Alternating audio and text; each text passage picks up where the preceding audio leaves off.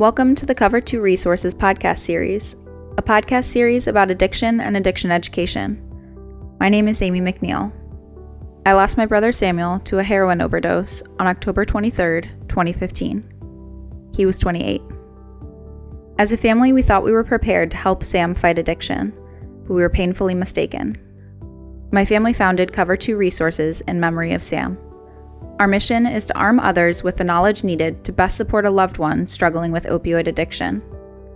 The Cover 2 Resources podcast is an ongoing series in which we interview experts in the fight against opioid addiction. It is made possible through donations and sponsorships from concerned individuals or organizations. If you want to help in the fight against opioid addiction, please consider donating or sponsoring the Cover 2 podcast. Go to cover2.org for more information. This podcast is available on iTunes, Google Music, Stitcher, and via RSS feed. Simply search for the full name, Cover 2 Resources, on your platform of choice. Thank you for listening.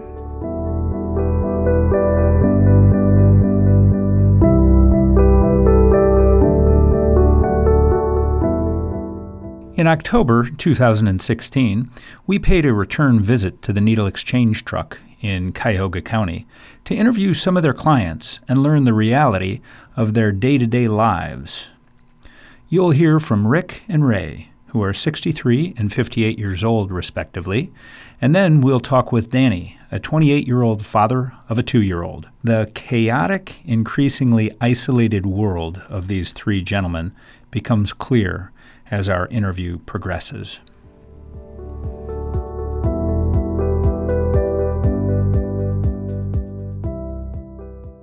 Hi, this is Greg McNeil, founder of Cover 2 Resources, and I'm here on the Needle Exchange truck. This is a couple of Chico and Roger's clients that I'm with. Now we're in a conference room in the adjacent building to where the truck is set up today. And these two gentlemen just joined us here. It's late morning, about 11:50 or so. And gentlemen, hello. Hello.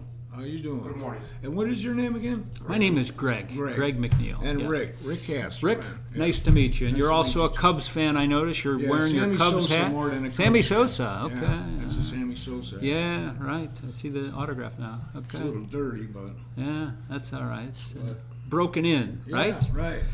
And... My name's Ray. Ray. Yes. Okay. Really nice to meet you both. Nice to meet you. Yeah. So the purpose of this is to kind of tell your stories and tell, my thought was a little bit about a day in your lives and share that with some of our listeners. But I'm sure both of you have your own stories and things that you'd like to tell and impart on other people. Yeah. I have a lot to say, but a day in my life, I don't know if this is about the same as everybody else because I'm more or less at the tail end of How old are you? stuff. I'm 63. 63. Just turned 63. How long have you been using? I've been using drugs all my life since I was approximately 14. Wow. Have you ever tried to kick it? Oh, I tried to kick it so many times I couldn't tell you how many. What happened? And I've tried rehabs. I've tried any kind of way that you could think of getting off of this stuff. I've tried. I went to jail and detoxed. I ruined my life because of it, because when I was in my full-blown addiction, I was going out and stealing everything that wasn't tied down. And I was hitting all the stores.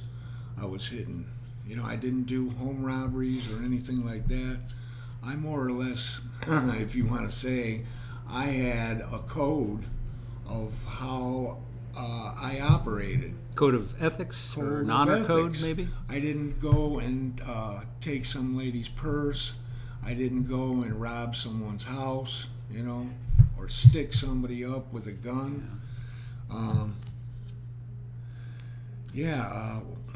Wow, when I was in my full-blown addiction, it was terrible, man. I was doing crack, too, at that time. I was smoking crack. So, for our benefit, Tell us how you define full-blown addiction versus today. Where are you today? Well, today, I might just do like a $10 or $20, and that's good for the whole day. The whole day. I just got a couple of Suboxone strips, and I got them yesterday, and I was gonna start the Suboxone detox, to get off of the heroin. Mm-hmm. Do like a quarter of a strip and detox on that. But I still had some dope left from yesterday, so I did that. So hopefully tomorrow I start with the Suboxone and to get up, because it takes away some of the pain, Yeah. And you don't. Let me just say it outright. You don't shit yourself. You're not throwing up. Stuff like that. Yeah. Ray? How you doing? My name's Ray. How old are you, Ray? I'm 58. I started using heroin back in 2001. I started snorting it with a friend, and went from snorting it to shooting it. And I burned a lot of bridges because of it, with my family, my job, and friends. It's a dead end. The money aspect of it's phenomenal. $200-300 a week, my whole paycheck sometimes. And what do you do, Ray? Work for an auto recovery company, Okay. and I'm a repo man. But I burned a lot of bridges. Using any kind of drug is nothing but a dead end. By the grace of God, I haven't overdosed and died. I started smoking. It went from marijuana when I was 18 to alcohol, the cocaine, the painkiller, and then heroin. And I've been in rehab before. I guess I wasn't doing the right thing in rehab. I've been there probably a half a dozen different times. I'm thinking about going back. It's kind of hard to do this on your own, to stop. I think it's impossible. Yeah, So have you both talked to Chico in terms of all the resources that they can help you with? Yeah, I've been doing this for a long time. I know where to go. Yeah. But Okay. I don't want to go through any detox programs and then go to a rehab. I'm done with the rehab. I'm not ever going back to a rehab. So what are you going to do? I'm gonna split that Suboxone up in force, and I'm gonna sit at home and chill out, and then that's I'm gonna get off of that, and then I'm gonna try to not just use. I know that it's gonna be hard. I don't like to go to meetings, because there's a bunch of fake ass people there. I'm just gonna try it on my own again, Can I say something about why I'm on heroin at this late date in my life? Please. Because I got in a bad car accident in 1998, December 19th, 1998. And I was in the hospital for like 3.5 months, hospital, nursing home. And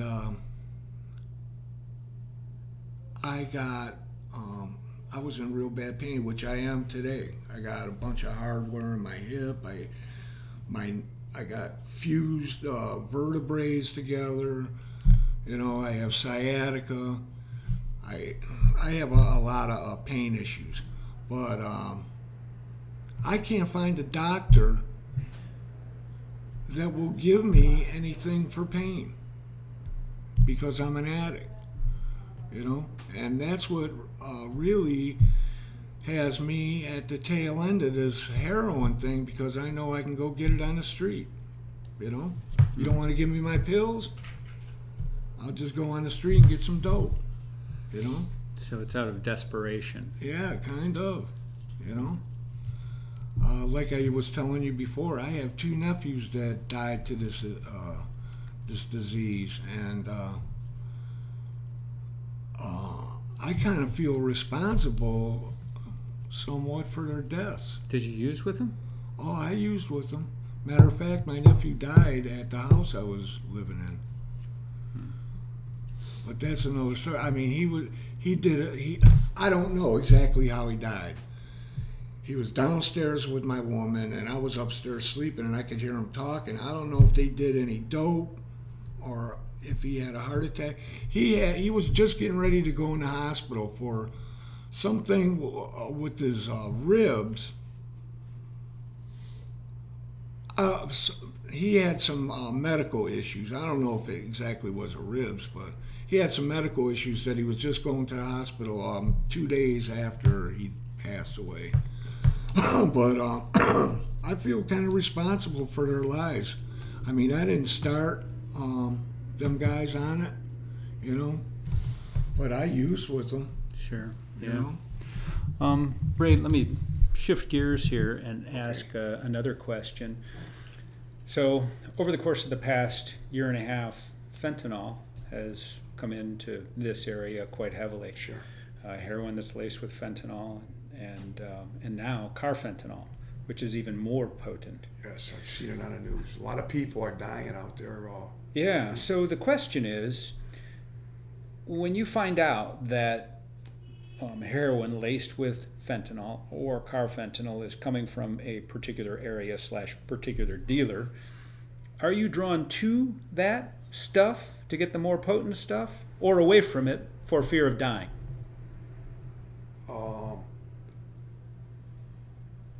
Rick, what kind of answer can you give? I would say to it. You're drawn to it. I want to know where it's at. I want some. You want that? Yeah. Why? You could die. Why? I don't. Dying isn't a factor with me. I don't care. Why not? Why isn't that a Because factor? I don't care if I die. I'm not living the life of grandeur. I live on $800 a month. You know, my life doesn't matter to me if I die or not. Tell you the God's honest truth. It doesn't matter. But I'm drawn to that. I want to know where it's at. I haven't seen any. The people that I know, they don't have that. You know, if it's so prevalent, where the hell is it at? I want to know. So that's not your feeling, though, Ray. What towards a more potent drug? You're saying Yeah. if I know. Yeah. Here, to be honest with you, I don't know what's in it when I use it. I'm You not don't? even sure. Sure, I could drop dead if I do too powerful of a shot. You know. So let me ask a tough question. Where does it end? Huh. Good question. It's got to end. It's no way of living. It's a dead end. Yeah. I mean, like I said earlier, I burned a lot of bridges with everybody. It will take everything you have. Yeah. All your money.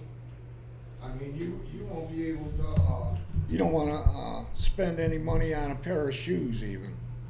You know. I've been wearing the same pants I haven't bought a pair of new pants, and I couldn't tell you how long. I mean, you know, because I spend every dime that I get. I make sure I pay my rent. I make sure I got food. After that, well, my phone too. I make sure I got the phone. After that, I spend every dime I have and every dime that I get on it. So. Wow. Any final thoughts for the people listening out there? Any final words, perhaps, of wisdom to caution them to avoid going down this road, maybe? Yeah, I don't know what the answer is. All I know is these doctors that were giving up pain pills, you know, pain management, and then they just stopped. You know, oh, we can't write it no more, whether you need it or not. And they just stopped, and that just pushed everybody to the street. Yeah. To get some opiates on the street. But my words of wisdom is, stop no matter what. If you don't stop, you're either going to die or you're going to end up like me. Simple as And that. how is that? How would you? doing a little bit of dope every day, living on $800 a month, and just surviving. Ray, last comments from you? I mean, if a person's got a addiction problem with heroin, you got to go seek some kind of treatment, detox, rehab. And, you know, they say people, places, and things, you know. Absolutely. Got to change everything. Yeah, you got to change everything in your life, right? Maybe I need rehab. I talked to a friend of mine the other day. He runs a rehab program, and I'm not sure what I'm going to do, but I just can't keep living like this anymore. It's a dead end. Well, I tell you, I would be delighted to do anything that we can do to help you. I know Chico and Roger would be more than happy to help. Gentlemen, I know you were in a hurry when I grabbed you. I really appreciate your time today. Rick, I wish you the best. I hope Ray, I really wish you the best. Yeah.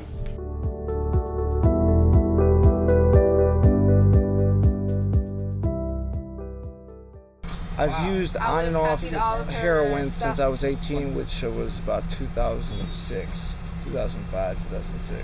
Okay, so we're talking about 10 years? Yeah. Is that right? 11, 10 Give years. or take? Yeah. IV-wise, probably about 7 or 8. 7 or 8 of those years, yeah. Okay, wow. So how did you happen to end up there using, if I could ask?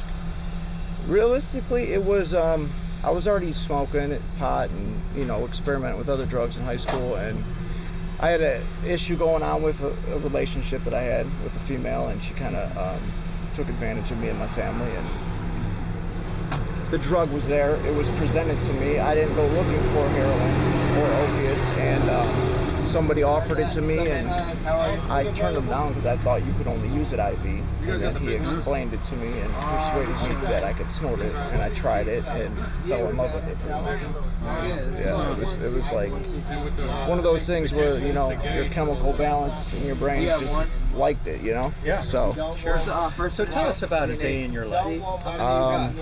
I wake up, like, just say it's like recently, like a day today. Like now. I wake up. You look really clean cut, by the way. You probably work out. Yeah, I tried to. Tried it. I just got over a MRSA infection from. It was in my spine from IV drug use. So I had 6 months sober, and then. You look really healthy. And then for that. Yeah.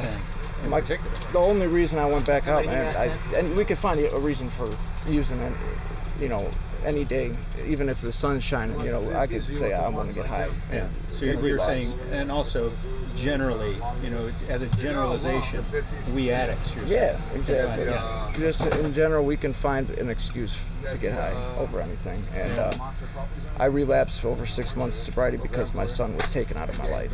And that's, he's 2 years old. So. And it was rough, you know, I wasn't expecting it. So. And why did that happen? I exposed the fact that his mother was lying, and she started she started dancing again, and stripper. And, she's clean supposedly, and she's just been lying, and she was cheating on me, and I found all these things out, and when I exposed it all to her, her retaliation was this, and she, you know how in Ohio, the way it is with domestic violence or any kind of issues of domestic violence? Well, threatening, more or less. There was no ever violence, like physical violence, between me and my son or me and her. So you were threatening her? It was. She wrote it. Once you write it down or say it, the police automatically take a female side, and that's just the way it is. Yeah. You know, until you prove yourself innocent. But I don't have the money for lawyers and shit like that, so. So you had a public defender there. Yeah, pretty much. And I mean, a basic day for me is, you know, whether if I have stuff to wake up to, I'm either sick or I'm not, and I wake up and I'm dope sick, and I try to figure out how to get on with my day. And how do you typically do that? So, I've cut a lot of the illegal activities out of my life because I'm not trying to do thefts and go back to jail for stupid stuff anymore. I mean, I can deal with it. Yeah, I've been to prison and jail, and it's just unnecessary. When I can deal with a dope sickness or a withdrawal, and I can go cut somebody's grass for $20, You know what I'm saying? For an hour of my life instead of go steal from a store. Yeah. You know, it's a lot easier to do that than. So, how much money does it take to support your habit on a daily basis? I can go with $20 a day, and if I have enough, I could spend up to 80.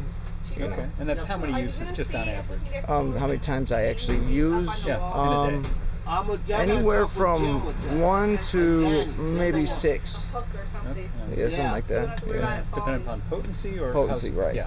Yeah. Okay. Potency, availability, all that stuff. Yeah. So speaking of potency, let's talk about that just a little bit. About the stuff that's out there that's cut with fentanyl, carfentanil, that type of thing. So what's your feelings on that? When you find that's a dealer, if you will, has that available, that's cut, that's high potency, does that draw you to it or away from it? Away from it, because I started using before any of this was ever involved in heroin. Yeah. And when I was 18, it was, the way heroin was sold. It was just cut with the basics. It wasn't cut with all this other stuff, killing people. What's the basics? I mean, you got your vitamins and your it's just basic stuff you can get at a drugstore. To just filter it out, or basically make it stretch. Got it. And nothing lethal. Let's just put it that way. Yeah. And the fentanyl stuff, I mean, I can tell. I know the difference between them when I can. I mean, you do? Yeah. I mean, you got heroin on the visually street now that's pink and red, and the heroin doesn't come in colors. You know what I mean? And I've never seen stuff like that before. But then when I use it, you can tell by in the spoon when you prepare it. You can tell the difference between dopes. There's this crystal. It looks almost like sugar before it dissolves in water. As opposed to heroin, how should it look? It's supposed to break down clearly, like just soluble, water soluble, Okay. Clear, like a color like a tannish brown water, but it's not supposed to have these crystals floating. Crystals floating around. No. So that tells you right away it's bad. When you look at that. Even if you don't know the dealer, you don't know the source, so you start and you check it out and you see the floaties, and then yeah. I mean, if I'm sick, I'm going to use it, but I'm going to cut myself back. I'm not going to use a lot because I know it's going to be bad. You still use it. Yeah. But now that's a trigger, I mean, I've used fentanyl since I've been using again. I've used it probably since it's been out on the street. I've used it on and off. I've had to, just because maybe that was the only available thing out there, And so how far back do you cut it? Because it's, isn't it 500 times stronger than heroin? Something like that. I couldn't even tell you. That's schematics that I don't. I have no idea. Right, but I mean, that it's much more potent. Yeah, I would say. You cut your standard dose. If your standard dose is X. I do. If I do a half? $20 shot, which is like a tenth of a gram, I do probably maybe a third of a tenth. You know what I mean? Yeah, a quarter of a tenth, so you something cut like it that. down to a third, extreme or a amounts, quarter right. of what you normally would. Because you can always do more. You can never do. You can't do less once it's in your blood. Isn't there some kind of a downside to that in terms of, not doing having to do more? I don't know. Well, yeah, it's a pain to have to. If you don't do enough, then you have to go back and do more, and then you're kind of just. But why not play it safe? Then kill yourself.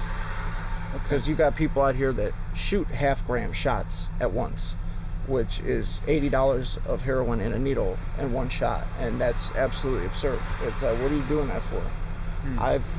Like I told you, I've used it for 11 years, and I've never done that once. Never. I've never used that much heroin once in my life. So have you thought about going into treatment? I actually have been in and out, yes. Okay. And I have had periods of sobriety. It's just certain things happen in your life that, as addicts, like I told you, we can make excuses for. We don't know how to deal with certain things, and it's just easy to go back to it. It's your go-to. For 10, 11 years, it's my go-to. If something happens in my life that I don't know how to deal with, and I don't have the right tools to back myself up with, or just say, hey, I'd rather get high over it, and that's a choice I made. Those are things that happen in my life, How well do you know these guys? I know Chico. Chico? Okay. Mainly, Roger. yeah. I see Roger once in a while, but I talk to Chico a lot. Okay. Yeah. Okay. So you're aware of all the resources that they have, that they can just hook you up with. I just got out of Stella Maris detox actually, and I relapsed again, and that's just it's because of treatment. Inpatient treatment centers are so packed right now for men. The waiting lists are at least 40, 50 plus just to get in the door after detox. Even if you sit in detox and wait, they're kicking you out of detox because detoxes are full. They need to get people into detox to get clean because there's a waiting list for that. It's absolutely insane because of the epidemic, because of the fact it's getting colder out now. Also, a lot of people run to rehabs because they don't have anywhere else to go, or jail. People like to go to jail because it's somewhere to live. It's 3 hots and a cot, you know what I'm saying? Mm-hmm. That's just the way it is. It's the time of the year. Never thought of it that way. Yeah, and then the epidemic is just putting more to it, so it's really hard for people to get clean. But this is the only place in I can't even tell you where you can get free treatment without paying a single dime. I don't know anywhere else. Yeah. I can go where I can actually go into a treatment facility and not pay a dime. So when you look down the road, what do you see? I can't say. I really don't know. I say that I see myself as being a father, as continually building my responsibilities up, hopefully building myself back up to sustain sobriety for a lengthy period of time, if not the rest of my life. But I can't, that's future telling. I can't tell you I'm going to be sober for the rest of my life. I can't sit there and tell you I'm never going to get high again, because that when I say those types of things in the past, it's always been bad for me. Yeah. Because you tell yourself you're not going to do something, then you want to do it. Sure. It's just the way it is. My question to you is, are you constantly going back to the same That's people, what I did right out of detox. I did do that. Right out of detox, I went back to the same people. I called my sponsor, but he was at a retreat, and after that I was just kind of unwilling to do anything else. I really wanted to see him and him only. And I made that as a reservation, I guess, and I set myself up for failure. Thank you for joining us for this series of podcasts. My name is Greg McNeil. I'm the founder of Cover 2 Resources. And thank you for listening.